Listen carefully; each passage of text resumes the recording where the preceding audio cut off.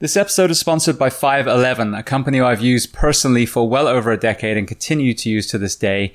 And 511 wants to reach out to you, the audience, and offer you a discount, which I will get to in a moment.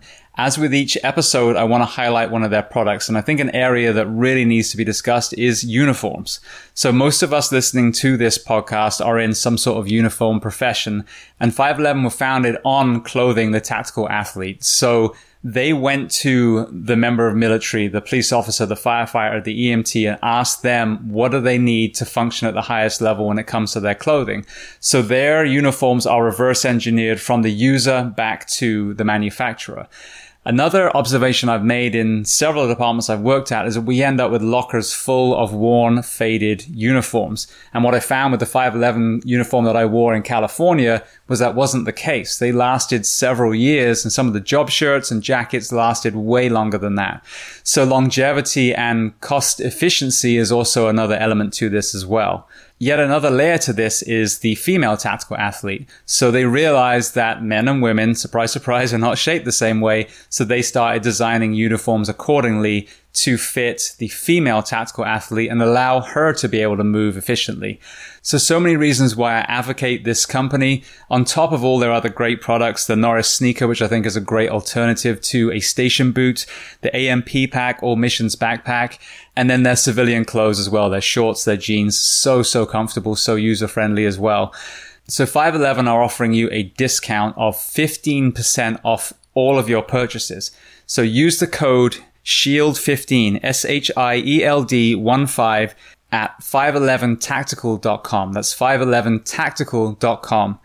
And to hear even more about 511, their mission, their products, and their genesis, listen to my interview with their CEO and co-founder, Francisco Morales, on episode 338 of this podcast. This episode is sponsored by GovX, a company I've used for several years now and wish I'd used for even longer. If you are a member of police, fire, EMS, corrections, nursing, a hospital setting doctor, and members of the military, and you are not registered with GovX, you are simply wasting your money. A free registration with GovX marries you with a multitude of companies that are offering our profession's discount. So by registering at govx.com for free, you will then have a lifetime membership and you can shop for the very same things and save money. I've saved a huge amount of money buying sunglasses, I've bought knives, I've bought clothes, and even concert tickets on there. Another area I love about this company is GovX Gives Back, where they will raise money for different foundations every single month. And with this being September, they have a 9/11 memorial patch that raises money for firefighter aid. So if you're active duty, if you are retired, or if you're a volunteer, you are eligible for this membership. And on top of the savings that you will get by being a member, GovX is reaching out to you, the audience of the Behind the Shield podcast, to offer you an extra discount. If you spend that's $50 on your first order and use the code SHIELD, SHIELD, you will save an additional $15. So $15 off your first order of $50. So visit govx.com, govx.com, register, and then be a member for life and continue to save over and over again. Welcome to episode 360 of Behind the Shield podcast. As always, my name's James Gearing, and it is my absolute honor to welcome on the show this week, Caleb Brewer. Now, Caleb is a veteran Army Ranger who ultimately lost both his legs following an IED explosion, but the true power of his story really starts with what he did following his injury. So the physical rehabilitation is incredible, the mental rehabilitation is incredible, but the organizations he's aligned himself with, the Bataan Death March, Operation Enduring Warrior, and now founding the Operation Enduring Warrior archery program. There are so many elements of his powerful story I can't wait for you guys to hear. Before we get to that conversation, as I say every single week, please just take a moment, go to whichever app you listen to this on, subscribe to the show, leave feedback, and leave a rating. Each 5-star rating truly does elevate this podcast and make us more visible for people looking for a project like this. And then this is a free library for you, over 360 episodes now. So all I ask is that you pay it forward and share these incredible men and women's stories so I can get them to every single ear hole on planet Earth that needs to hear them. So with that being said, I introduce to you Caleb Brewer. Enjoy.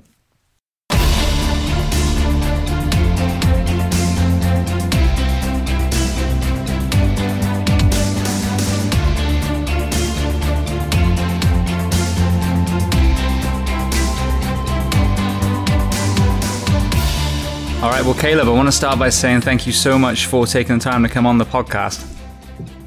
Absolutely. Thanks for having me here.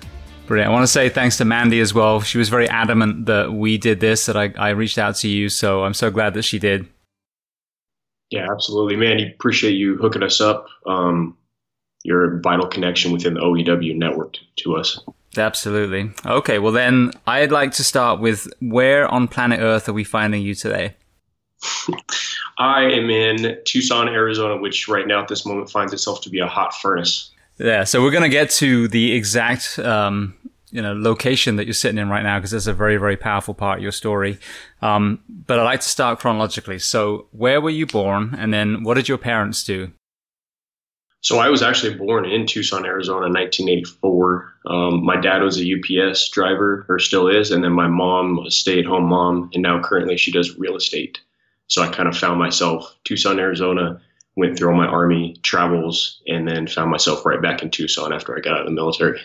Brilliant. Well, if your dad was in UPS for all this time, what has he seen in his line of work when online shopping really took off? And then now through COVID too. They've seen a huge increase delivering Amazon packages, and one of the biggest things that he mentions is Chewy, because since the start of Chewy and delivering dog and cat food, they've seen a huge increase in big boxes, and people don't go to the store as often to buy their food, so that's one of the biggest things he's seen. Interesting. They actually built a giant Chewy warehouse in Ocala here, where I live. Yeah, they're growing like crazy. They are. Yeah, it makes it easier. I have to lug dog food around everywhere. All right, so then the very beginning then, when you were a kid, were you an athlete? Yes, I've been, myself and my brothers have always been outside, playing outside, playing sports. We played soccer as kids, basketball, football. We're always roller skating, running around, building jumps for our BMX bikes, swimming, building bows and arrows. I mean, Cowboys and Indians, G.I. Joe, you name it. Brilliant. And then what were your career aspirations when you were young? Anything you specifically dreamed of being? I'll be honest with you, I did not know. When I was a kid, I think I wanted to play basketball in the NBA for the Houston Rockets, simply because I liked their logo. Nothing other than that. Back in the day when Hakeem Olajuwon and Clyde Drexler were the big dudes on the team. But then as I grew up and went to high school, I didn't really think about it. I ended up going to a charter school, and they were big on academics. And so I was with some kids, and we just, as a group, were like, let's go be mechanical engineers. So that became my life goal. And funny enough, as I got to college, I realized there was no way I was mature enough to go to college for something like that as a mechanical engineer. So I ended up dropping out of school and becoming a restaurant bartender and a server for a while. Right. Now, had you had any extended family that were in the military or first responders? Not a whole lot. My uncle, my dad's brother, he was in the Air Force for a time. But the biggest person that was an impact on me was not even blood related, but we called him Gramps. He was kind of like an adopted grandfather, but he fought in World War II. He was a B-2 bomber pilot. He got shot down over Germany during a bombing raid, and he ended up going in with the Russians and them safeguarding him, and then he had to evade and escape through enemy lines back to friendly forces. It's a pretty incredible story, and he was awarded the Silver Cross for that. You know, it literally breaks my heart that podcasting didn't start like 30 years earlier, that we could have got so many of these amazing World War II stories from these veterans before they passed away. Oh my God, there are so many stories. I mean, when I went, not to jump ahead, but when I went to the Bataan Death March, the survivors from the Bataan Death March in the Philippines from World War II, some of them are there. And one of the guys was a colonel, and he was there at this event 2 years ago when I was there. And he was 98, I believe, or 99. And he survived the Bataan Death March. He became a POW in the Japanese prisoner camps for a while, was rescued. And he wrote a book afterwards, and he even walked 8 miles with us along the route. I mean, it's giving me goosebumps right now. It is so incredibly powerful. That's incredible. And these men, it's funny, I actually wrote, I just finished a book, and one of the episodes talks about this, that these people that we label old people, we have no idea what some of the incredible things, that some of these men and women have done, but now they're just, cotton heads, whatever the term is, the people blanket the elderly. But yeah, we discredit the knowledge, the wisdom, the experience of so many of these people that are around us. And they're not terribly vocal about things because they've been through so much. And like my gramps, he never talked about stuff. You could tell because of his demeanor and how he held himself that he had been through a lot of stuff. And it wasn't until I joined the military that he really opened up and started talking about things and some of his experiences. And it's just incredible to think, like, I can't imagine being in an airplane in a craft that's not even advanced as what we have today, just going through a barrage of anti-aircraft fire over Germany, getting shot down, being the captain, making sure that everybody else jumps out of the plane before you, and then jumping out, then getting captured by Russians who speak no English. And still, I mean, even though the US and Russia were allies, it was still kind of touch and go. And then getting to the point where you have to escape and evade through Germany all the way through Europe across to friendly forces. I mean, that's something that not many people go through, but that was more commonplace back in the 40s, when we were at war. Yeah, exactly. So obviously that's a huge inspiration then. So tell me about your journey into the Army. So I joined the military in 2005, and so I graduated high school in 2003. So I did the restaurant scene for a couple of years, and I floated around, realized I needed a purpose. And so I was looking at the military, and I remember flashing back to when I was in high school and seeing 9/11 and seeing the towers, because our history teacher played the news for us and talked about how this is a really huge event for the history of America. And I just thought about it. And at that time, I don't think I comprehended it. But then as I got a little older and the war on terror began, I started thinking about it. I was like, man, I want to go do something. I need a purpose. I want to serve. And one of my buddies was in the military. He was in the reserves in intelligence. And he was like, hey, look, you didn't finish college, but if you join the reserves, you can have the ability to get your college paid for, and you can do intelligence. You can have a lot of experience, and it's a great job or a great military career that leads to a civilian job later on. I was like, cool, that sounds great. So I signed up, and I went to basic training in 2006. And I remember I had a buddy of mine, that I met in basic training. He had a book, and it was called Get Selected for Special Forces. And I started reading that book, and I was like, I made a bad decision. I should have joined the Army Special Forces right out of the gate, because they had an entry program called the 18 X-ray program, where you get brought in as an infantry soldier, you go to airborne training, and then you go to preparatory courses for selection. And so that was in the beginning of 06, and I made a goal. I was like, I'm going to go to Special Forces someday. So as a lot of long-term goals go, they kind of get put to the wayside, because I had to focus on basic training. I had to focus on, once I got back, getting a job, being back with my family, because I was in the reserves. And then in 2007, I was working for a Ford dealership here in Tucson as a mechanic. And right after that, I got married in August 2007 to my wife. And then in November, we got deployment orders to Iraq for the following year. So it was just back to back. I had just gotten on with Ford, and they were going to pay for me to go be a mechanic and get certified, got married, and then they're like, boom, you're going to Iraq. So a lot of it got put on hold. And so from June 08 to about September 09, I was in Iraq, deployed to Baghdad doing intelligence work. And it was pretty amazing being there with high level individuals, because we were at a high level in Iraq. So with a corps, so it was just below the theater level. And so we were advising generals like General Petraeus, General Austin, General Odierno, who were there. We were telling them, hey, this is what's going on with the country. And during that time, this goal resurfaced with me and a couple of buddies, because we sat at desks 18 hours a day, and we were just going a little stir crazy with the computer time. So me and a small group of guys were like, we're going to go train to go to selection after we get back. So we started going to the gym, ruck marching, running, training ourselves as best we could. And then once we got back from Iraq, I transferred units to the Utah National Guard, and they had a Special Forces unit out of there, the 19th Special Forces Group. And then I went to selection so backing up the timeline. So I got back from Iraq, September 2009, transferred units November 2009. 2010 in July, my first daughter was born, Evelyn. And then, so that was in July. In August, I went to airborne school. And then November of 2010, my family moved to North Carolina to do a 2-year training stint to the Special Forces course. So it was just hot and heavy back to back with that stuff. Right. So when were you actually deployed as a Green Beret? Was it soon after that? Mm-hmm.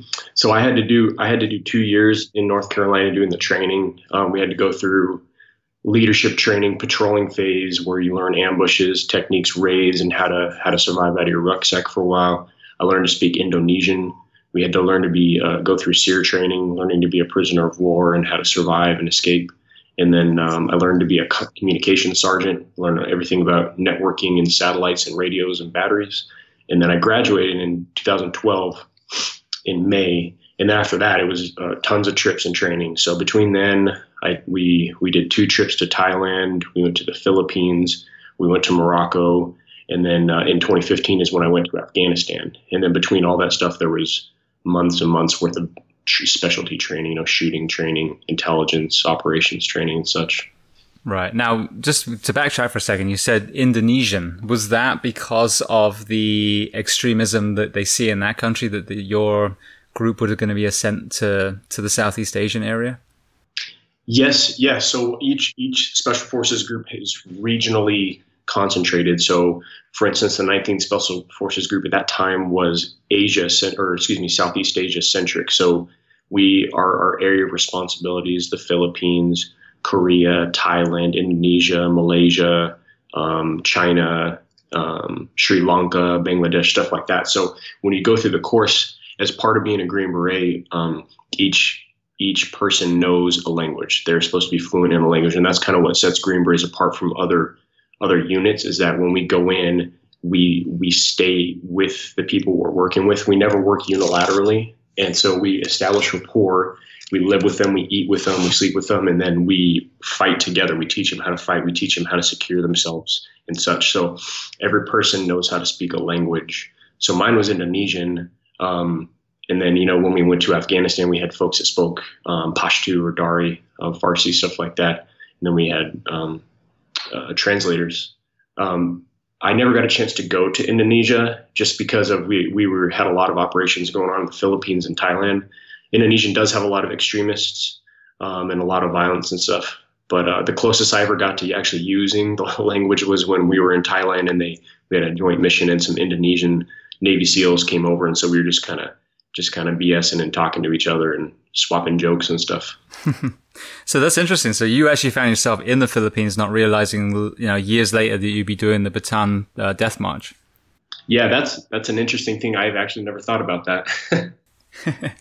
All right. Well, then I always like to ask this, and this is coming from a civilian. Like I said, I've never served myself in a military capacity, and I think it's important that people understand what it's like through the soldier's eyes, because we get, one of two narratives usually, either the very pro-war, like I say, bomb them all, let God sort them out kind of attitude, which is usually from a dude that doesn't serve. And then you have the opposite, which is also from someone who hasn't served, which is very, very anti-war. And what always strikes me with men and women that have been on the show from all branches of the military is when they hit the ground and they see with their own eyes certain atrocities, then regardless of the political reasons that they found themselves there, now they have that true human justification for doing what they're doing. So did you have kind of any moments like that where you realize, okay, we are really here to protect some innocents? 100%. And so I had never been to Afghanistan except for this one time. And so going prior to, we were planning, trying to do as much research and about the country and communicating with the team that's there and looking through historical records as we could, because we just want to be prepared as much as possible. So when I went to Afghanistan, this was 2015. So we're 14 years into the conflict, and I had not been there before. There had been tons of people who had deployed back to back, 8, 6, 5, whatever deployments. And so I went in there with more of an optimistic approach because I hadn't been there, and I was new to this country. And so in my mind, I was like, okay, we're going to do something good. We're going to influence what's in our bubble. because I can't affect things that countrywide, and so I can't, end the war, fix everything right away. So I got to go there and I got to be like, okay, I'm going to influence what's in my bubble. What is in my bubble, the specific area we're with, the men I'm with, the people we're working with. And so, so it was kind of an optimistic thing. And so a bunch of my teammates had been there before, and they were trying to not politely, but just tell me, hey, look, we get that, but at the same time, like, you need to understand that there's been tons of people that have come in and out through there. You may become a little dejected about it. You may become bitter about it. Just keep your attitude up, and we'll see what happens once we get there. So I said, okay. So I just made plans, in my mind, this little goal, I'm going to affect what I can within my bubble. And then, so when we first got there, Afghanistan in 2015 is when the war had officially ended. So the politicians and the generals said, hey, the war is over. We're bringing troops back, and we want everybody that's in country on a only advising and assisting capacity to just sit back and not actually go out and conduct missions, to not give them support materials, no air power, because we want the Afghan country to start fending for itself, not fending, but supporting itself. So when we got there, the Taliban had realized that the Americans and all the other NATO weren't going out. So they went on a huge offensive. They just started sweeping through parts of the country and taking over big swaths of land. And so when we got there, it was much different than what we had planned. So we knew we were probably going to be going out. So we got to our base. Our area of responsibility was Helmand Province, and Helmand Province historically is a pretty bad area. There's a large percentage of the world's opium comes from Helmand. I can't remember the number. I think it's somewhere around 90% comes specifically from Helmand. So, right off the bat, it's going to be contested. There's going to be there won't be very much stability. So we went in there knowing it's going to be bad. So the second, I think it was the second or third night that we were in Helmand, we had a VIP visit. And it was some high-level generals and sergeant majors from our unit and also from Afghan units coming in because they wanted to assess the area. They knew that the Taliban were on the offensive. And when we were all going on a convoy through, our gate to our base, we had a green on blue incident. Green means friendly forces, blue means us. And so it was at the gate, Afghan Special Forces commando. He opened up fire on the convoy and ended up killing 2 people and injuring like 13 with his machine gun. So we fixed that situation. We got through it, but it set a precedent for us. We're like, okay, we came in here a little bit optimistic, but now this is what's real. It was like chess. Like, they made a move to put us on the defensive and set our attitudes that, hey, this is not what we expected. We got to really hunker down and really be a lot more on the offensive than we were expecting, because we were expecting to just sit in a base and advise. But now we're like, okay, well, they drew first blood kind of thing. So right now, the green on blue, that was deliberate then. That wasn't an accident. No. So green on blues happen a lot in Afghanistan. It's a way for the Taliban, for ISIS or Al Qaeda, whoever it is, to put us back on our toes. And a lot of times it happens right when a new team is swapping in with an old team, because one of the most vulnerable times is upon infill and exfil, just in missions and stuff. So those things happen. And what happens is a lot of times, like an Afghan soldier will go on leave. Whoever it is, Taliban, Al Qaeda, ISIS will contact him and say, hey, we'll pay you a bunch of money if you do this. And if the person is resistant, then they'll go towards the more violent methods, and they'll go to the person's family and they'll capture them, and they'll say, if you want them out, you better do this. And if you do this, we'll pay them well. So they'll have a choice a lot of times. And so whenever a person would come back from leave, we were super, super alert as to it and just talk to them and see what's going on, because it happened more often than not. And it's just a pretty big methodology that the enemy uses over there right now. Yeah. Well, that parallels. I had a conversation with Ed Calderon, who's prior Mexican police, basically kind of special force Mexican police guy, and they were talking about the same thing with the Mexican mafia and the drug cartels there as well. And you mentioned opium. So one of the big things that I think is a huge cancer in the world is the drug prohibition and, obviously the illicit drug trade that created. Did the Do you think the opium in Afghanistan actually funded a lot of the terrorism and, you know, resistance that you guys were facing? Absolutely. So it gives them a mechanism to fund their operations, because since there's been just decades of war in Afghanistan, the infrastructure and the economy of that place is just in ruins. There's not a whole lot of exporting or importing. There's, especially down in the area that I was at, very, very rural, minimal electricity, if any. They're living in mud huts. They don't have running water. There's no utilities. And it's because of the drugs. So for instance, what would happen is a lot of these farmers have the option to grow, cotton, corn, alfalfa, and the U.S. started initiatives initially on in the war to try to give alternative crops to these farmers instead of growing opium. But people would come, whoever would come to the farmer and say, "Hey, I'm going to buy your crop of opium," before you even thought about planting it, and they would hand them just a crap load of money and say, "I'll be back when it's time to harvest it, and I'll pick it up." So the farmer has no incentive to do anything else, because the people that are buying the drugs are paying way more than what the U.S. was paying them. So of course they're going to grow opium and marijuana as well, but it just leads to this destructive circle, because the whole area they only focus on opium production, especially down in Helmand. And then there's no schools, because the Taliban essentially destroyed all the public schools for all the kids, and they put them into madrasas, like kind of an indoctrination kind of thing. So what you have is the drug trade, and then you have the Taliban promoting IED manufacture. So these kids, they learn to either grow opium or they learn to make IEDs, and then they teach their kids to do that. And so there's no actually generational education for these kids, and then it just becomes worse over time. So firstly, thank you for that, because that's a perspective I've never heard before. But secondly, it's horrendous as you reverse engineer drug prohibition, all of the violence. And even, we're seeing whether it's the violence in the borders here with Mexico, whether it's the violence in Afghanistan, but so much bad has come out of that. And to me, I know I'm making it very, very simple, but if you cut the head off the snake of the supply and demand for the illicit drug trade, and you make it, a legal, and therefore medical element of the Western nations, then there's not going to be that pull. Then these farmers can go back to actually farming what they want, because they won't be able to fund terrorism with legal drugs anymore. Yeah, and I think that example is excellent, and it's you can also use that example for anything illegal. Like if somebody wants something and it's illegal, there's going to become a black market for it, and then the price is going to go up.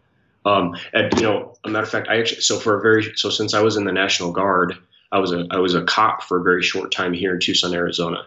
And for folks who don't know about Tucson, Tucson's about less than 2 hours from the border with Mexico. So it's a big transit hub for stuff, drugs and violence and cartels coming across the border. And in Tucson, because there's so much, say, for instance, marijuana, like if possession of marijuana is a misdemeanor, somebody's going to write you a ticket and send you on your way. The only way that they would actually take you in is if they had to prove that you're just distributing it and being a dealer. And in order to do that, you have to have 5 pounds or more weed. So if you have less than 5 pounds, you could potentially have a misdemeanor ticket written for you.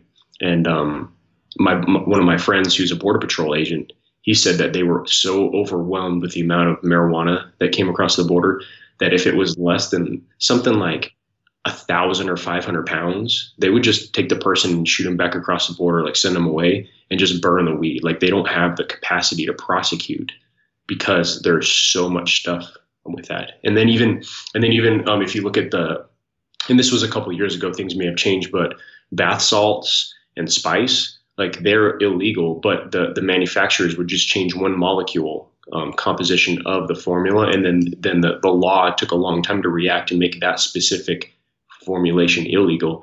And I remember there was an instance where when I was a cop, I ran across a guy who had a bunch of spice, and he just smiled at me because he knew I couldn't do anything. Like I couldn't even take the spice away from him because the composition was a legal composition at that time. And if he had an illegal formulation composition of that specific spice, because it wasn't very much, like it wouldn't have mattered because the test at that time up at the state level was so expensive to test for it that they wouldn't have even taken him to court for it. They would have just thrown it out. So it's just crazy, all the different the regulations and the red tape, and just it's an incredibly complex situation. Yeah, but I mean, with a seemingly simple solution, if you decriminalize, and that's what's crazy is, I mean, the violence in the streets now, the civilians killing civilians and the civilians killing police and the police killing civilians, that's all a side effect of these policies and creating this violence in the street, creating the ability to sell illicit drugs and murder each other over territory and, all the overdoses and everything. And when you go back, and I talk about this a lot because I think this is a solution, I really do. But when you go back to alcohol prohibition, it was an epic failure. And this was basically started by the guy, Harry Anslinger, that stepped into that position right when they shut prohibition down.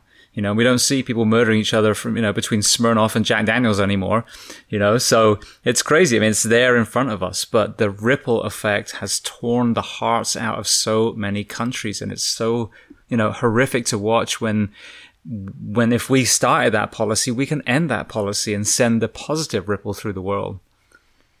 I'm hopeful that there's change in the pipeline with, especially with marijuana. And I've seen the benefits with a lot of people, civilian and military and law enforcement alike, with the marijuana side of the house, like helping them. When epilepsy, seizures, PTSD, pain, I've seen it across the board. And so for my specific instance, I live in Arizona.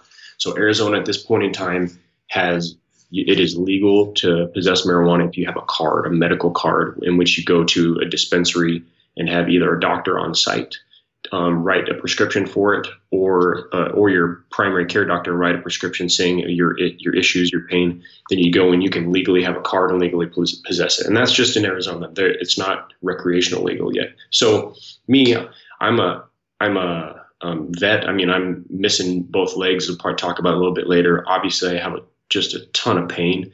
And so I'm not a keen fan of the narcotics, and for me particularly, because I've seen a lot of folks that started on the pill route and ended up ending on the heroin route and ending up dead. So I try to be careful about the things that I personally take. And so I didn't know anything about the process. And so I went to my doctor at the VA in Tucson. I said, hey, I am not wanting narcotics. I need some help with the pain. Could you write me a letter or write me a doctor's note saying, hey, this person does exhibit symptoms of pain due to X, Y, and Z, because I want to go apply for a medical marijuana card. And the doctor's like, I would love to, and I think that it's a good alternative, but my hands are tied because the VA is a federal program, and even though it's legally here in Arizona, I cannot aid you in getting a card. So if you're going to do it, just go to the dispensary and just ask them to write you a prescription. So then I was like, that's interesting. So I started doing some research online, and I came across some forums and some people talking about how if you're drawing VA benefits and you have mental issues, say you have a substance abuse issue, or you commit a crime, or you have a DUI or whatever, and the VA can see that you have a medical marijuana card, that your benefits, your compensation could be in question. Now, I wouldn't say that's for sure, but those are the things that I read on the internet, and that's all I can do is know what I read because I've never experienced this. So that right there, those two situations made me super hesitant, and I have not gotten my card because I don't want to jeopardize essentially the benefits that I'm living on. So what I'm hoping that there's progress in the future, because it's just a mess and everybody's on different pages. But the clear thing is that, like, specifically weed can benefit people, and I've seen it. Yeah. No, absolutely. And then you get MDMA and psilocybin. I had Jeff Nichols on, who's a SEAL Team 6 guy. And psilocybin therapy was what healed his PTSD. So you've got all these healing avenues. Some of them include what we call Schedule 1 drugs right now, that are incredibly beneficial in the right hands under medical supervision. So, and Ed was talking about, if you piecemeal, so if you just allow marijuana, but everything else is illegal, what he's seen in Mexico is what used to be marijuana fields is now full of opium. so you have to cut it off completely. But, well, thank you for that, because I didn't expect us to have a conversation on, on drug prohibition, but, your perspective is unique and very powerful. And I hear opium fields in Afghanistan all the time, but it was nice to actually hear someone that could kind of expand on that and, talk about yet another horrendous element of prohibition. Okay, so then kind of leading you forward then. So tell me about your 31st birthday. So my birthday is December 4th, and I was in Afghanistan during that time. My team and we arrived in Afghanistan in the beginning of August 2015. And that's when we had that issue with the green and blue. And then during that time, we were supposed to let the Afghans do their thing and secure their own country. And so we weren't in charge. We partnered with the Special Operations Kandak, 7th SOC, Special Operations Kandak. Kandak, I believe, means battalion. And in Afghanistan, there's different units, like the 19th Special Forces Group. We were at the 7th Kandak. And they were essentially Rangers.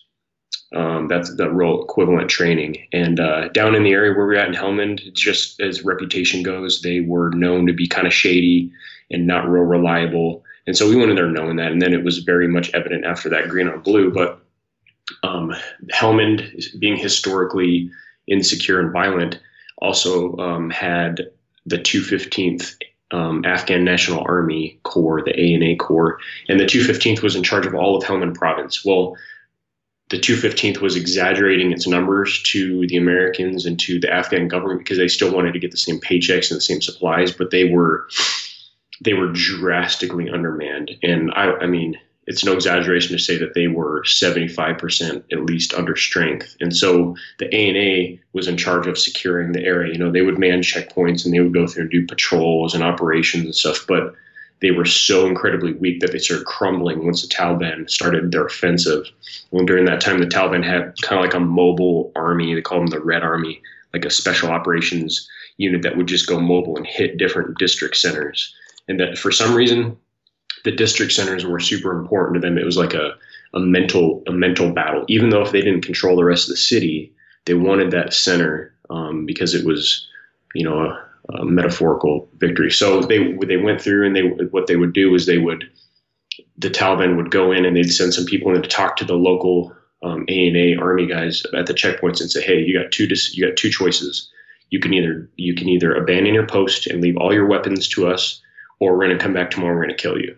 And so the Taliban were they were better equipped and better trained. So the majority of the ANA dudes were like, all right, we're out. And so they left.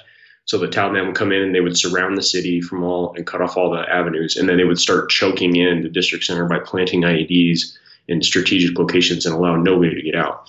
And at that point, the Taliban and ISIS were on point with mortars. They were incredibly accurate with mortars. So they would just fire mortars. And I don't know if you know anything about a mortar, but you have to set up a tripod with bubble levels, and you have to level your bubbles, and you have to know your distance, direction, your altitude, and all that crap. And so they would shoot 9 to 10 mortars from a position, super accurate. They'd break down the mortar and move to another location and start firing again, which is, to me, is pretty impressive for them to be able to do that. Because a lot of times mortar teams would stay in one spot and bracket in and become accurate, but these guys could shoot and move with a mortar. Super impressive. So they started taking all these districts and moving their way through the area. And so our commandos got pulled to do all these extra duties. They would do checkpoint manning. They would go do personal security for high-level individuals. They would go do raids and ambushes. And we were on most of the operations with them. And because the war had ended and the troops had been drawn down, Helmand and province had pretty much hardly anybody in there that was NATO or U.S. forces. So it was our little team of 12 guys on an ODA and Special Forces ODA, plus a couple support folks. And that was essentially it in all of Helmand. So we were driving around and it was like the Wild West. If something happened, it was coming from Kandahar, which was pretty far away. And so we found ourselves in some hairy situations. So we got a mission and we went to this place called Sangin, which is a district inside Helmand. Sangin's a key checkpoint along an important highway and a water source. And it's been a hotbed since the beginning of the war. That's known as Bangin Sangin because a lot of Marines had been blown up there. And matter of fact, I met a lot of other Marines and were like, "Oh yeah, I was like 500 meters from you when I got injured," and we're just kind of joking about it. But we went into Sangin with 100 commandos because we were going to clear some IED facilities and try to hit some important targets. And I was in charge of leading an element of, I can't remember, it was like 10 or 15 commandos, and we had a bomb dog and his handler. We had a CMRG person with us, and that means civilian mine reduction group. And he was essentially a local that we handed a mine detector, and we trained him and said, for every IED you find, we're going to pay you. And it was super lucrative because they wanted the money and they didn't want to get hurt. So they found us a lot of bombs. So we had the bomb dog and the handler. We had the CMRG guy. I also had an EOD, an explosive ordnance disposal tech with me. So I was stacked on IED detection. Came across a compound, and looking in the compound, we saw a bunch of spray painted marks on the outside. We saw some barbed wire on the front. We saw some rocks stacked. And that was the Taliban sign to tell the locals, don't go in there because this is what we own. So we identified it when we started the process of clearing it. And our bomb team, I'm just going to call them the bomb team, they found a bunch of stuff. They found artillery rounds that were stacked on top of each other, wired together to a pressure plate, that when the pressure plate was compressed and connected the circuit, it would blow up. We found 2 of those. And those are real bad. Like an artillery round at ×2 is really bad. So luckily they cleared all those. And then we found a stack of wood, a pile of wood, and it was probably 3 feet tall by 3 feet wide in a circular shape. And it was all pieces of pressure plates that were just ready to be distributed. So it was like a pretty big IED factory. So we secured that area, made sure there's no more IEDs over there. And then we went around the corner and started looking at some of the other locations. And we found a shack, and it was a little small shack. And it was essentially the last little thing inside the compound to clear. And so I sent in 5 or 6 Afghan commandos. And then after them went my interpreter, the CMRG guy, the bomb dog, and the handler. They all went in there. And I stood outside, and I was just waiting to hear the report. And they started yelling, and then my interpreter said, "Hey, we found something. It looks like explosive material." So I was like, "All right, cool." So they cleared it. I walked through the door. I looked on the ground, and there was a hole in the corner, and it was some white powdery substance that was kind of thick, and it looks like homemade explosives. Very much, it was homemade explosive. And so I was like, all right, cool. So I stepped back out of the room, put my left hand up to make a radio call, and I stepped on a pressure plate IED in the threshold that everybody had missed, including myself. And then at that point, a point of injury. That's great. So every person had stepped over that, and it was just when you stepped back that you finally hit it. Mm-hmm. It could have been over. It could have been on. I mean, maybe because I had, typically Americans carry extra weight. I had a ton of ammo on me, radios and weapons, and maybe I was just heavier enough to compress it properly, or maybe everybody had just not stepped on it. I don't know. Yeah. So tell me what you remember next. So at that point, I remember a loud explosion. I remember being thrown back into the air, and black, everything was black, and then landing in a huge crater, like a crater that was probably as deep as my torso. My head was kind of tilted back. And then I look down, and then the first thing I see is my right leg, and my right leg, basically below the knee was just gone. But it was weird because my tibia, it was either my tibia or fibia, was intact, and it was just polished, really, really brightly and shining. And I don't know why I remember that, but I just remember seeing that really, really polished and shining bone right there. And then I looked at the left side, and my left leg was there, but it was kind of in pieces and turned left and right. And I remember trying to move the left leg, and it was no, it ain't gonna move. And then right at that point, that shock went through my body. I was like, oh my God, I'm going to die. And I freaked out. I just had a panic, but the panic for some reason didn't last very long. It lasted maybe 10 seconds, if that. And somehow my training kicked in, and our medics trained us hard. They trained in real world scenarios with all of our equipment, knowing where our tourniquets are, body, knowing where to get the medical equipment from our teammates if something happened. and training kicked in. So I reached for my tourniquet with my right hand and I grabbed it off my belt and I pulled out the tourniquet. I looped it over my right leg and I started tightening it on my right leg. And at that point I started getting a little weak and I don't think I would have been able to actually fully tourniquet it on myself. And I don't know the time frame. It might've been 2 minutes, 3 minutes, whatever. But at that point, then everybody started to come to, and I heard some screaming in the shack. And then the rest of the team came to my aid. The medics got in there and started helping me out, and they finished the tourniquets. They pumped me up with a bunch of meds because I was starting to get a lot of pain. I just was like, hey, you guys really need to help me out with this pain. And so they gave me some ketamine, and then it was just like, whew, okay. And I don't remember much after that. I remember making a joke. So let me back up. Military have a really skewed sense of humor. And so that's how we get through a lot of situations, is just by really weird jokes. And so I remember saying something along the lines of, make sure you don't forget the rest of my legs, bring the pieces, or something stupid like that. And then I was out. And my team told me for some reason that my body shunted off all the blood vessels, and so I didn't bleed out, and it kept my body calm. And I don't know how, but they said that my blood pressure and my pulse were 100% normal, and I wasn't screaming or anything. And it helped them to remain calm and like do the medical treatment properly, because I guess everybody in the room hit the blast. So I was outside of the room or in the threshold, and the blast wave, the overpressure from the bomb, went into the room and ricocheted. So everybody in the room got pretty messed up. My interpreter lost his eyes. The bomb dog lost his tail and almost his leg. And a lot of those folks in there got shrapnel all over them. Nobody died, and I was the worst injured, thankfully. But it was pretty bad, and they were all screaming. And so apparently, since I was all calm and just talking to them normally, they say that it really helped them to perform whatever treatment they needed properly. And so they got me out of there. They called in for medevac, and the sun was just coming up, and that's when the Taliban likes to start fighting, because typically don't have night vision goggles. So Taliban starts fighting, shooting sniper rifles, indirect stuff to kind of scare us. Called in medevac, and the helicopter landed right outside the compound in a really tight area, picked me up and got me out of there. And that medevac helicopter team, with my pickup and with another pickup in January, where they pulled a couple guys out that got injured and killed, they got awarded the medevac crew of the year in Washington, D.C. It was pretty stellar. There were some amazing crew members. It's incredible. Now, with you being a Ranger specifically, do you think that your stress reaction was partly due to the indoctrination you'd had through that training?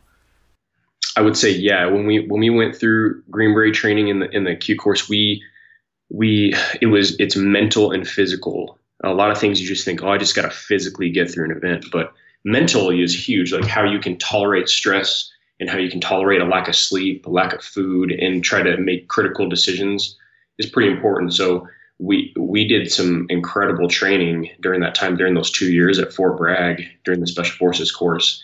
And you really, somebody can be physically fit, like super, super fit, but that you spend a lot of time in the gym and you're fit and you're strong. You can do all these CrossFit workouts or whatever, but you throw a rucksack on somebody with, 80 plus pounds, you make them walk through the woods, wet feet. You're at night, you've slept like 2 hours, you have hardly any food, and then you have to go conduct a mission and do it properly and be on point. Like that takes a special person, a person who's gone through some serious training and has like a specific mindset. And for some reason, I don't know why I am the way I am. Sometimes I just think that I'm too stupid to quit. Like I just keep going. But through struggle and through all the struggle that I've been through in my life, that's really helped me to deal with situations. It's like I expand my experience bubble. And when I go through something really, really hard, I can reflect and reach back to this point in time and be like, I've already done something like this. It's not as bad. And then it helps me to get through to the next point. Yeah, and that's something that I think that I've learned from so many of the special operations people I had on here. They always talk about police and fire and EMS, how they kind of hold us to the same standard as themselves. Yet so many of our professions, that bar isn't held high. And I think that's something that we need to really glean from Rangers, from SEALs, from PJs, is as an organization, we have to view our first responders as elite tactical athletes, because just with you guys, lives are at stake with us. And some of the mistakes that we see, whether it's law enforcement, whether it's fire, are to do with overwork, with lack of recovery, with lack of training, with minimal entry standards. And I wish that our professions could hold us in the same kind of arena as they do the special forces, because, that's how we should be viewing our first responders as well. I 100% agree. And I have a pretty unique perspective as of serving as a cop as well. And when I was in the Green Berets, like, we had the best equipment, the best training. We were set up very, very well. We went through some crazy selection processes. But I like to equate like what I did overseas versus what first responders have to do here every day. Like, I got to come home from war and decompress. And I know that for me, the threat or the danger is over there. But first responders have to deal with it on a daily basis here. And there's no cycle. There's no, hey, I'm deploying and then I come back, I rest and refit, get my fitness back up. There's none of that. And so to equate, like, we had cycles. You have green, amber, and red cycles. Red means you're not doing anything. You're maintaining your fitness, doing a couple trainings here and there. Amber means you're preparatory for a mission, a deployment, a training exercise. And then green means you're on the exercise. And we do these cycles so that you can reduce burnout and you can, maintain your efficiency. Because if you're always green, you're always going, you're going to get burnt out. And it's funny you mention that, because I have a good friend of mine here in Tucson. He's a 22-year Tucson police officer, SWAT guy. He's seen a lot of stuff. And I've been talking with him a lot because he's helping me with this archery program I'm creating. And we're talking about special forces similarities into the police world, because the group, you think about all the different disciplines in the special ops. You got Rangers, SEALs, Air Force PJs, TAC Ps, you got Green Berets, and everybody has like kind of a little piece of the pie what they do. And Green Berets are known for integrating with the troops or with the friendly forces. You don't just conduct an operation by yourself. You're always going to have your friendlies, because you work by, with, and through them. You can't do anything by yourself. And so that's why we learn a language. That's why we do tons of cultural training. We do tons of real world crisis management, personality conflicting. You learn how to do humanitarian missions. We have medics on the team who are trained to give birth to a baby, to have some kind of veterinarian training that you can help the local villager's donkey or his pig from dying. You can look at the water supply and help these people. And so when we go into an area, we send somebody in advance to talk to the locals who we're going to work with and the military we're going to work with. We identify issues politically, culturally, socially that we can help them.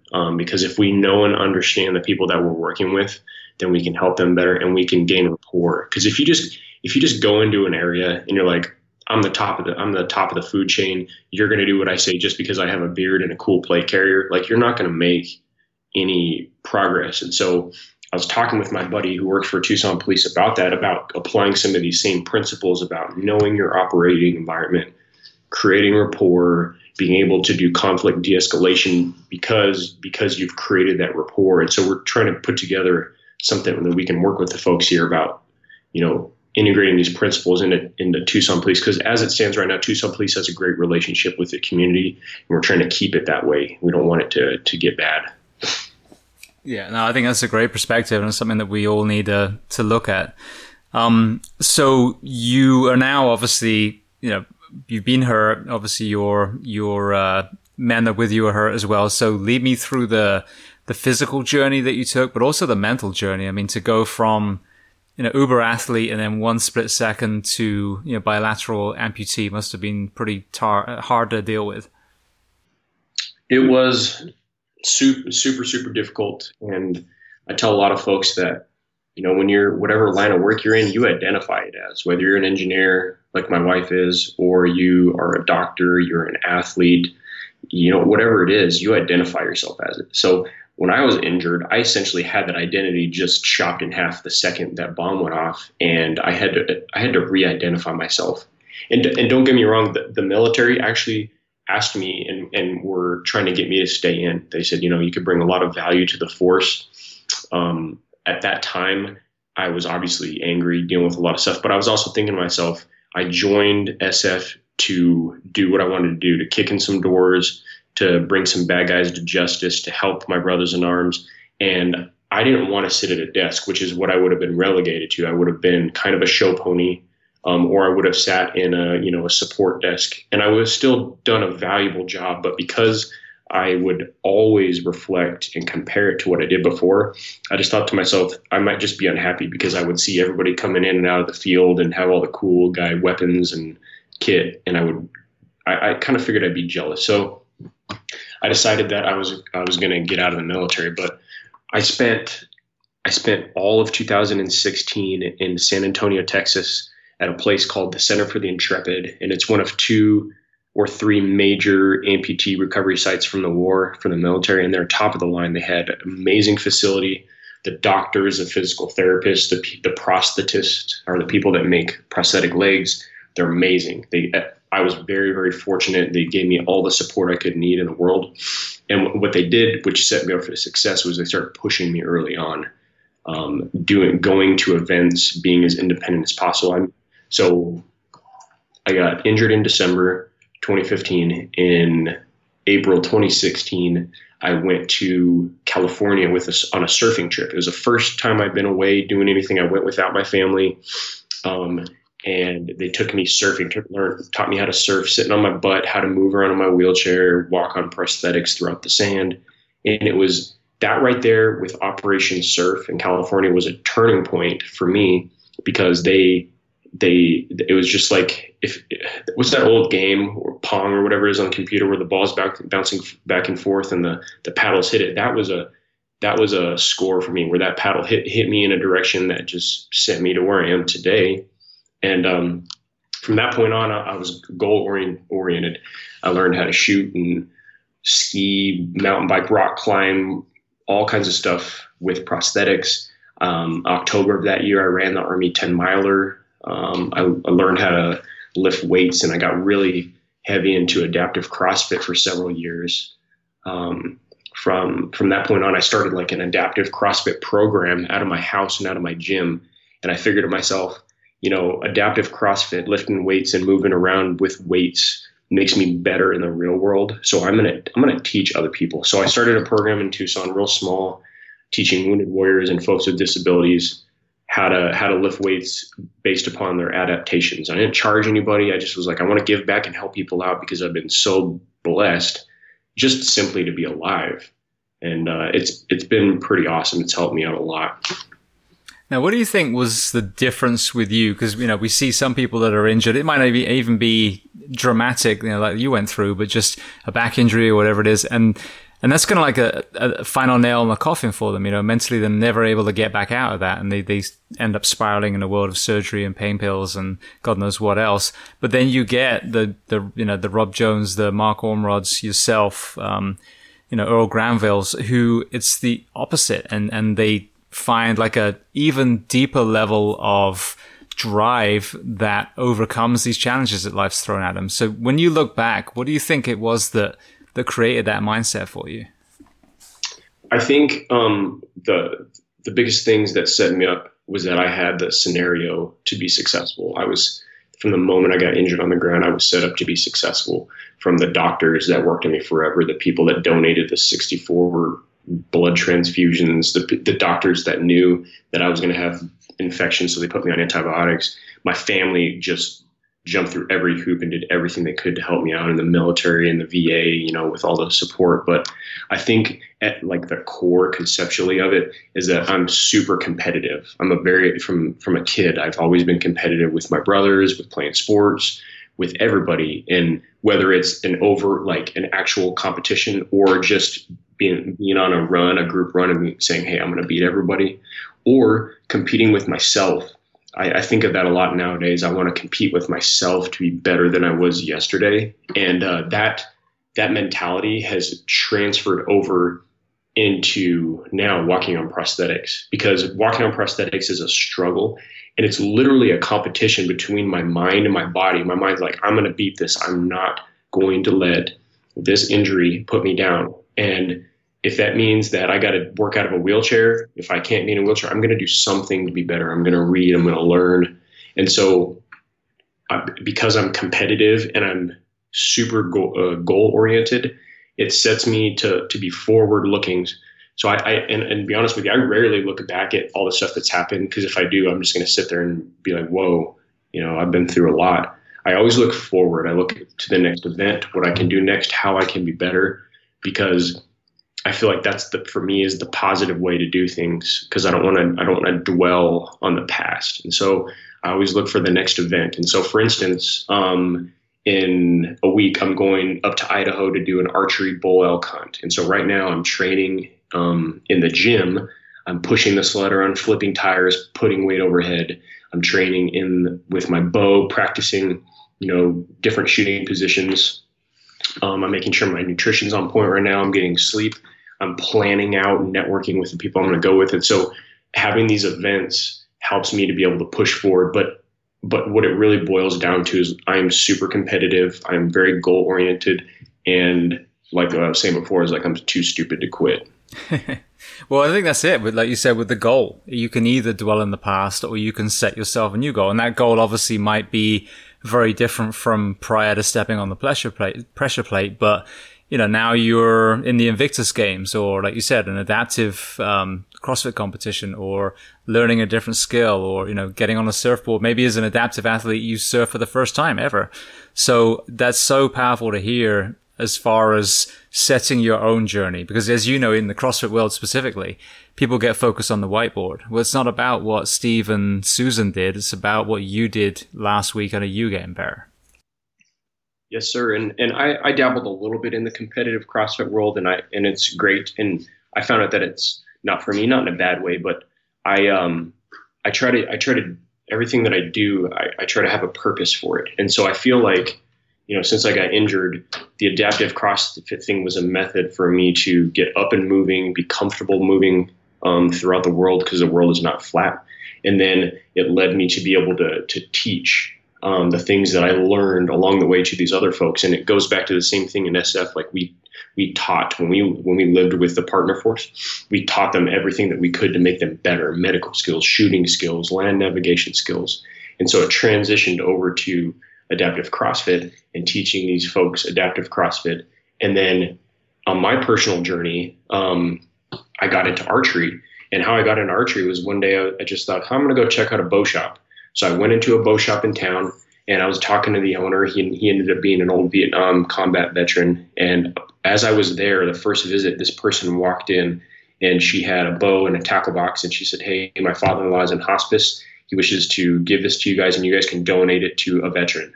And the owner just looked over at me and was like, well, this happened on purpose. And he looked at me, and they gave me this old bow. And so the same thing that happened with adaptive CrossFit is that I taught myself how to do it. I learned, I researched online on YouTube, looked at what everybody else was doing, and then adapted it to my technique and style.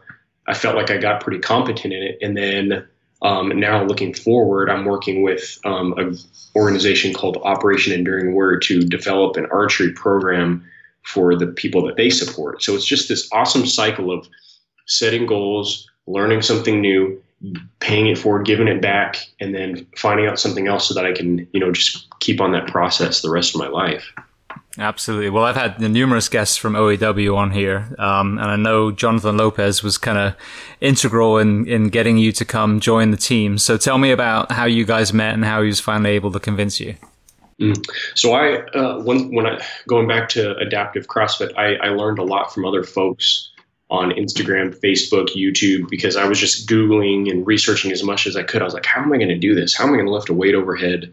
How am I going to, walk carrying weights? And so I ended up, connecting with just a ton of adaptive athletes throughout the world that, military, non-military alike, injured, line of duty, injured, car accident, born with a specific disability. And then I connected with Jonathan Lopez, and he's a single arm amputee from a motorcycle accident, Army veteran. And he serves with Operation Enduring Warrior, OEW now, on their skydive program. He's the manager of their skydive program. So he takes disabled folks skydiving, which is incredible. And so I connected with him on Instagram.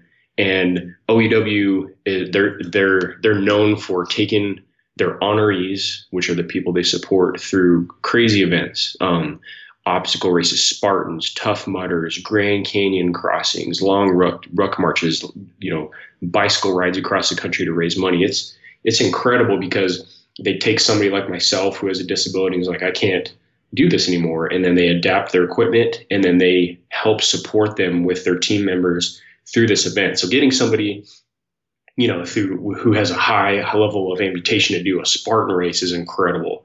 And that's what they do. So they support these people and they empower them through this. And so Jonathan and I were actually planning on doing skydiving. He was going to bring me into the skydiving program early this year, which is in Arizona. And we were planning on it. Everything was going to be good. And then the COVID pandemic hit. And so we had to just kind of reset. So he went back to home in Florida, and I stayed here, and the skydiving was just kind of put on hold. But we both had started shooting unbeknownst to each other. And one day I saw a post of him shooting a bow. Now, if you can imagine somebody who's missing an arm, how in the heck do you shoot a bow? So he takes a piece of cord and he ties it to the string and makes a mouth tab. So he bites on the mouth tab and then pushes out with his other arm and then releases with his mouth to shoot the arrow. And the dude is shooting 70 pounds. And now he's actually shooting 80 pounds of weight from his mouth. It's incredible. And he's like a sniper. He's super accurate. So I saw him shooting, and I had the same bow as him. And so I just contacted him. I was like, man, that's really awesome. You're shooting the same bow, and started asking him questions about the specifics, because I've gotten super, super into archery. I've gotten into the weeds to the point where I kind of outfitted my garage as an archery shop. I have a bow press, a bow vise. I have scales and bubbles and lasers, making my own strings, chronograph. And so I'm like real into like the science and the math behind it, how much your bow weighs, or how many pounds you're pulling back, how long is your draw length, how much does your arrow weigh, total weight, where is the percentage of weight on the front, and then where are you hitting? And so me and him were competing.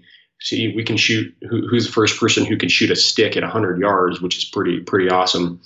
And then one day, about a month and a half, 2 months ago, I just called him, I texted him and I said, hey, Operation Enduring Warrior needs to start an archery program because of the benefit that me and John had seen in our lives. And so he called me right away, and he's like, I literally just got off the phone with him a couple hours ago, and I said we should start an archery program. And I was like, that's awesome. He's like, so what do you think? You want to do it? I was like, wait, what? He's like, you want to manage it? I was like, just give me a second and let me think about it. It took a couple of hours and I was all in at that. It was just kind of funny how that's just what Lopez does. You get Lopezed, and it turned out to be the situation. Yeah, he doesn't mince his words. I love it. I love that dude. Well, it's funny you were talking about the setup in your garage, because to me that immediately made me think of what you mentioned at the beginning, which was the mechanical engineering. So it's gone full circle to an element that you're actually passionate about now. I love to be an expert at my trade. And in SF, they taught us to master the basics. And to me, I've taken that to a step where I like to know technically how things work. It's even expanded to the point where, like with my prosthetic legs, I'll take these things apart. I'll modify them on my own. Don't tell my prosthetist I said that, because they like to do it on their own. But that I find myself in situations out in the woods or somewhere where if something breaks, I need to know how it works, especially with these, because it's my mobility. So I take things apart and fix them all the time. And then the archery and the bow I've taken heart to it because it's incredibly therapeutic. It's an active form of mindfulness. It's super competitive. You're outside, you're with friends. It's shooting something, and you get the satisfaction of hearing the arrow hit the target at a distance. I mean, I love it. It's to the point where I don't really enjoy shooting guns and rifles anymore, because I just want to shoot the bow. Brilliant. Well, I saw Jonathan and some of the other guys out there at the Black Rifle archery event. Jack Carr, one of the Navy SEALs I had on the show, was there too.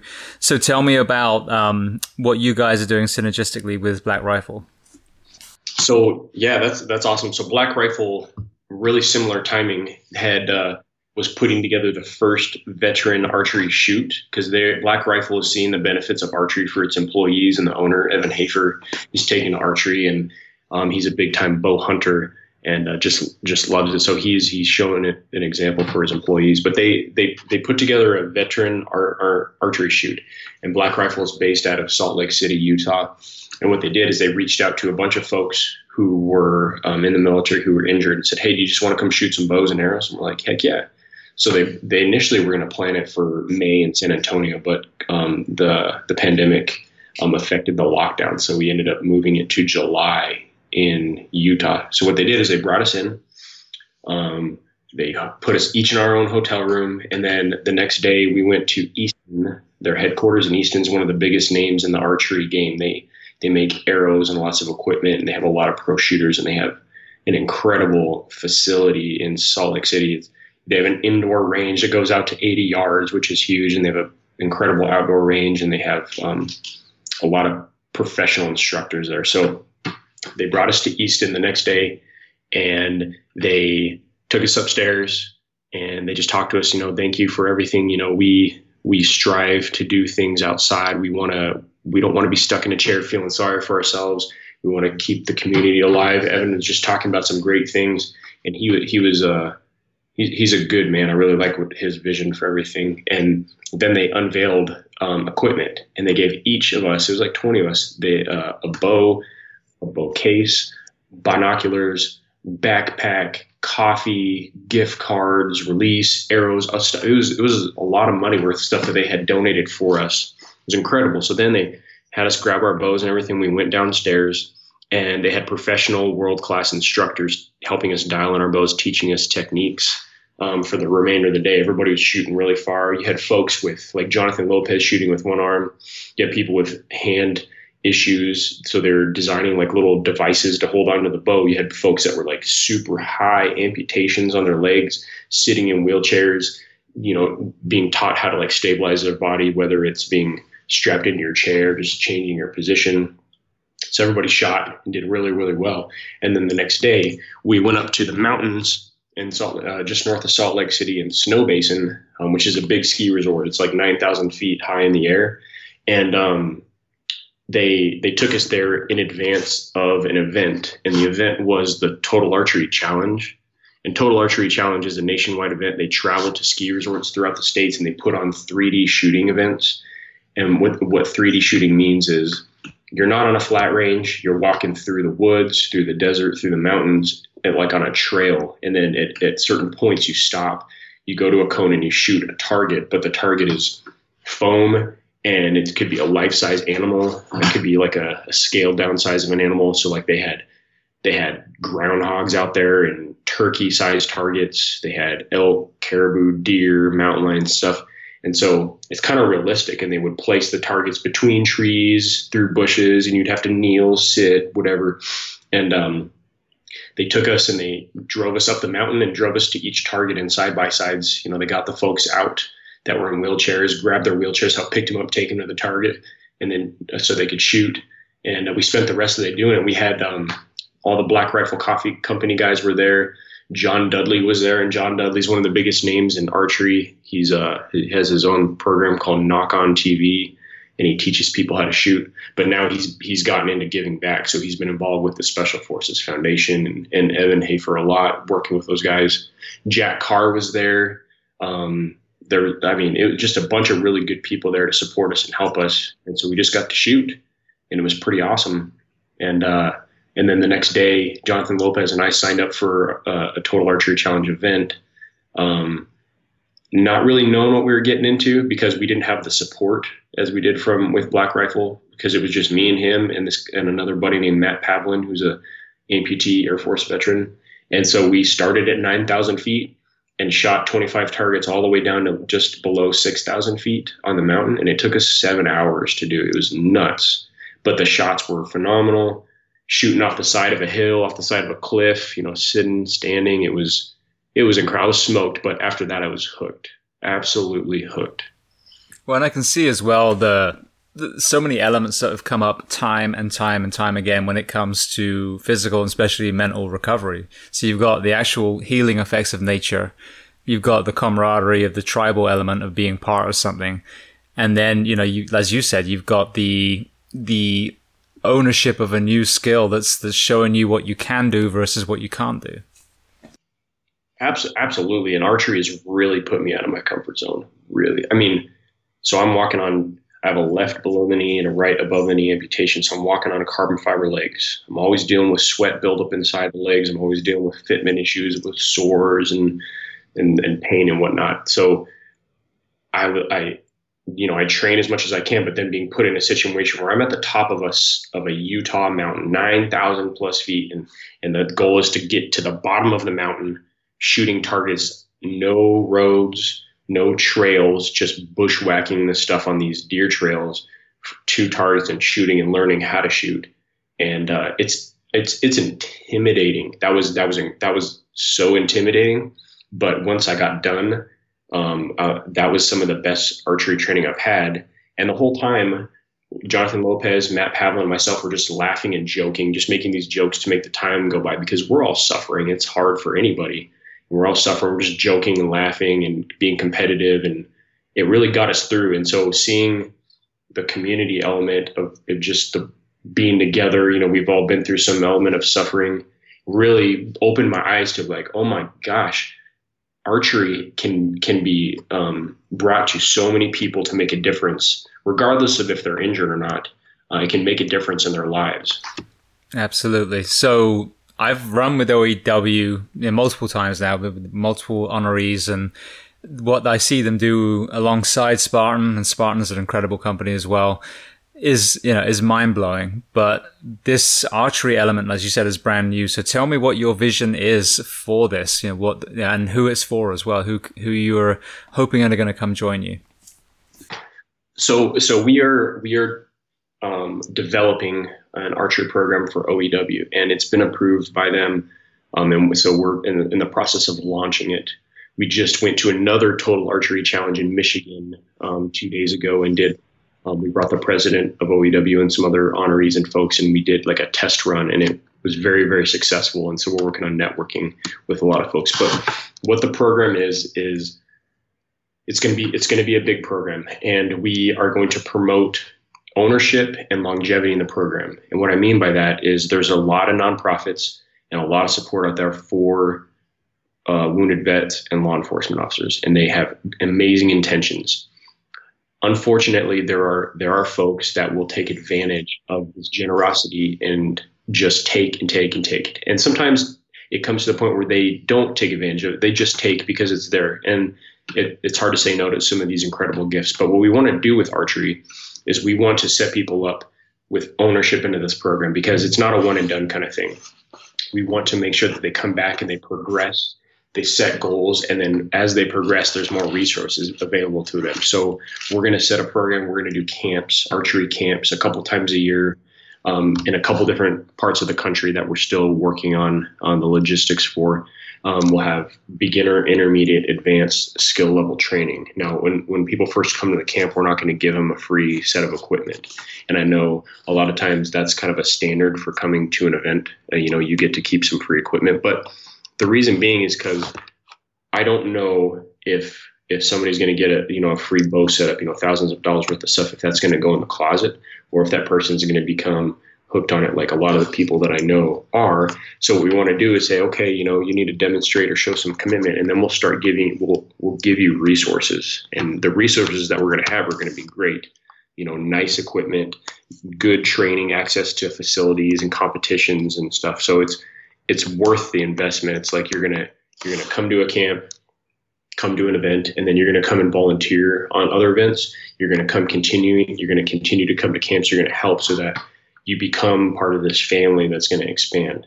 So within the camps, those will be our main core, but we're also gonna have pipelines. We're gonna have a pipeline for competitive indoor tournament style shooting, 3D shooting, and a girl by the name of Leah Coriel is going to be my lead on that, and she is a Paralympic archer out of a wheelchair.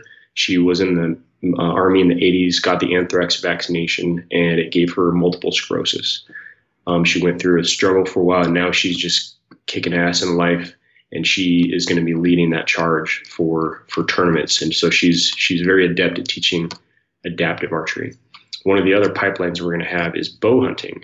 And bow hunting is a very unique discipline in that it's very, very difficult, even for somebody who's not mobility impaired. And so we know it's not for everybody, but if people demonstrate and show their interest, we're going to teach them the skills. And if they're brand new, we'll teach them land navigation, terrain association, how to set up a blind, tree stand, reading the wind, how to make the stock, shooting, tuning your broadheads, what's a good bow setup, how to process the animal. And so we're going to have that avenue. And my good buddy, Brandon Jimenez, he's the police officer from Tucson, Arizona. He's going to be leading that. And he's also going to be my law enforcement liaison. And one of the things that I'm trying to figure out right now is how we bring in injured and wounded law enforcement officers, because a lot of times they don't reach out for help, partially because they feel like they don't need it, and partially because there's not as many resources. So what we want to do is we want to network and do a referral-based program where if somebody's struggling, whether it's mentally or physically, we can bring them in and give them therapy throughout that. So we're working on that right now. And then the final portion of the thing is we're going to do a bow technician pipeline. And if somebody loves archery like I do, and they want to work on a bow and know all the nitty-gritty details about how to tune it, we're going to bring in professionals to train them on how to work on bows safely. And then we're going to network with local archery shops to try to get them some employment, kind of promoting that longevity aspect. So it's going to be awesome. We're working on it. We're going to have a couple more events this year, and then we're going to open up to our main archery camps next year. Brilliant. So how can people find out more about that? Where do they go online? Operation Enduring Warrior has their website. If you Google it, I believe it's enduringwarrior.org. Also, Operation Enduring Warrior has Facebook and Instagram pages. And then OEW Archery is the newest sub-channel of that on social media. So OEW Archery on Instagram and Facebook is going to have all our details about events and people we're working with and sponsors and stuff like that. Beautiful. Well, I want to cover one more area before we go to some closing questions. We mentioned about where you're sitting right now. So tell me about the Gary Sinise Foundation Rise home that you're in. So Gary Sinise, he's a famous actor. He's most notably known for his role in Forrest Gump as Lieutenant Dan when he played a double amputee Vietnam veteran.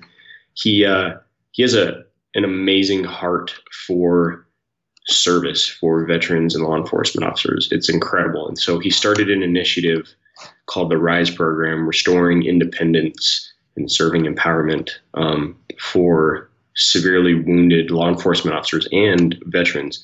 What they do is they build custom smart homes for people. And so they approached me a couple of years ago and said, we'd like to do this for you. And at first I was taken back because I didn't ever expect in my wildest dreams somebody would say, hey, I'm going to build you a house.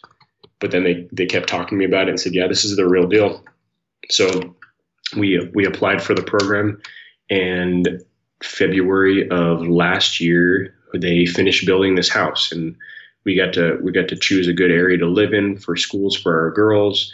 And they completely customized the house to fit every need for me going on to when I'm old and I can't be walking around prosthetics. So, for example, all the doorways and hallways are wide. They're ADA compliant. I have a shower bench that I can sit onto for my wheelchair. The whole house has a custom smart home feature, so I can turn on and off lights from my phone, unlock doors, window shades, climate control, security cameras, music, irrigation. It's all from the phones. And the reason why that's so important is because I have a certain percentage of energy output per day.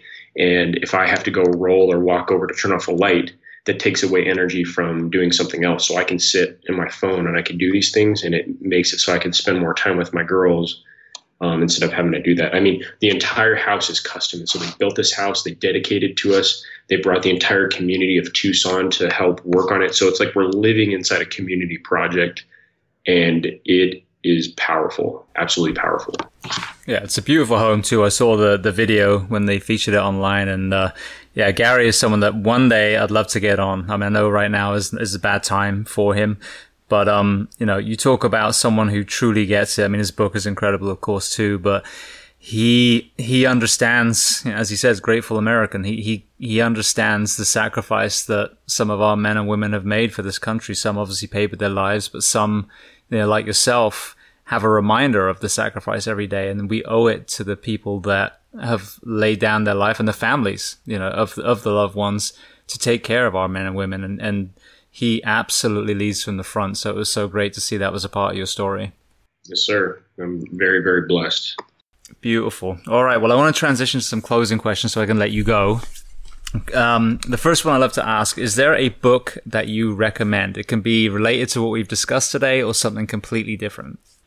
There's a lot of books that I've really, really enjoyed in my life, but I'm a big fantasy and sci-fi guy. And one of the books I really, really like, is a short read, is called Starship Troopers. And Starship Troopers is sci-fi, but the person that wrote it has a lot of insight as to politics and service. And throughout the book, he really talks about in depth what life is like when you serve in the military and all the struggles, the nitty-gritty details, but it also equates it to service and being proud of serving your country in some fashion, regardless of whether it's military or doing, just helping other folks. And so I've taken a lot of that from that book into my own life, because I really feel like service in some capacity has helped me to not feel sorry for myself and to take whatever selfishness that I could have and turn it around and make me feel accountable to other people, like them becoming better in some way. So it's a good sci-fi book, but it also has a lot of profound underlying themes to it. Right. Now, this may sound like a silly question. Is it related to the movie of the same name? It is. And let me very much disclaimer. The movie is just super silly. It's not real serious. The book is incredible. The book is a short read. It's related to the movie, the kind of the outlying theme, but the author, what he writes about, is incredible, very deep and profound compared to the movie. Okay. So there is a big distinction between the two. Yeah, because I actually had Captain Dale die and his wife Julia, who I worked with as a stuntman years ago, and she was in Starship Troopers. But yeah, I know there's sometimes where the movie version kind of loses the translation of the book. There's nothing. Yeah, they don't equate anything about what the book really talks about in the movie. They make the movie purely for cinematic effects and enjoyment, but the book is a thought provoker. It's very, very deep. Brilliant. All right. Well, I've never had that mentioned before, so thank you. Well, speaking of movies, are there any movies that you love? I like a lot of the fantasy movies, but one that sticks out to me is The Last Samurai. I really like that when I was younger, because I watched that a lot before I joined the military, and it talks about the discipline and the respect that the samurai code had coming from an American. Tom Cruise is a military member during the Civil War time frame in American history that gets sent to help work with the local government on the kind of the samurai insurrection pseudo-ish. And so he's drunk. He has a poor outlook on life. He pities himself and thinks there's no purpose in life. And then through integration with the samurai community, he learns about a purpose and that's greater than his own, a code of ethics, respect, discipline. And I watched that and I was like, I want to integrate so many different elements of that into my own life. And I really think about that movie a lot. Have you ever read the book Shogun? I have not. It is, yeah, it's incredible. I think they did in the 80s, they did like a mini series of it. Richard Chamberlain, I think, was the lead character. But it was a European who, I think in a storm, they got washed off the coast of Japan and they ended up, being captured and everything. And he goes from a gaijin, a person viewed as less than an animal, all the way through rising to the ranks to basically a shogun. So another probably similar kind of story to that, but by far one of the best books I've ever read. Okay, I got that written down. All right. Well, the next question, is there a person you would recommend to come on this podcast as a guest to speak to the first responders, military, and associated professions of the world? Yes, I would absolutely recommend my good friend, Brandon Jimenez. Like I said, he's a 20-plus police veteran. He served in SWAT, and he's also works with teaching other police departments across the country certain techniques. And he's coming on as my bow hunting lead and my law enforcement liaison. And he's, aside from all that, he's an amazing man. He's He's very thoughtful about things and cares, has a big passion for people. So I would absolutely recommend him. Fantastic. Well, thank you so much. All right. Then the last question before we make sure everyone knows where to find you, and we'll go over OEW again. What do you do to decompress when you're not shooting a bow?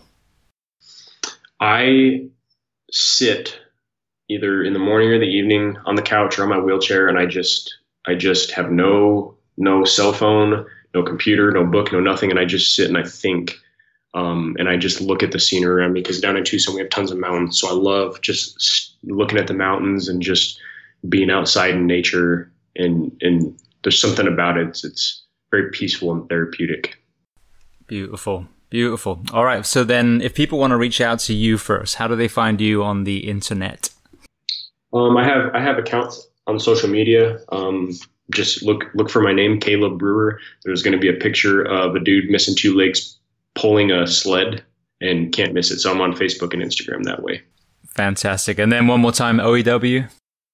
OEW, EnduringWarrior.org or OEW Archery, the 2 big ones. Brilliant. All right. Well, Caleb, I want to say thank you so much. I think it was only, a week ago that Mandy connected us, but you have such a powerful story. Archery is definitely a sport that just keeps coming over and over and over on my radar. And I think John Dudley actually would be a good person to reach out to as well. Yeah, I mean, I really appreciate you telling the story, and I'm very, very excited to see what OEW Archery looks like in a few months' time. I appreciate it, James. It's been awesome. I love talking about my story because it helps me to not bottle it up. And if I can do any one thing to help one person or save one life, then mission success. So thank you very much for having me.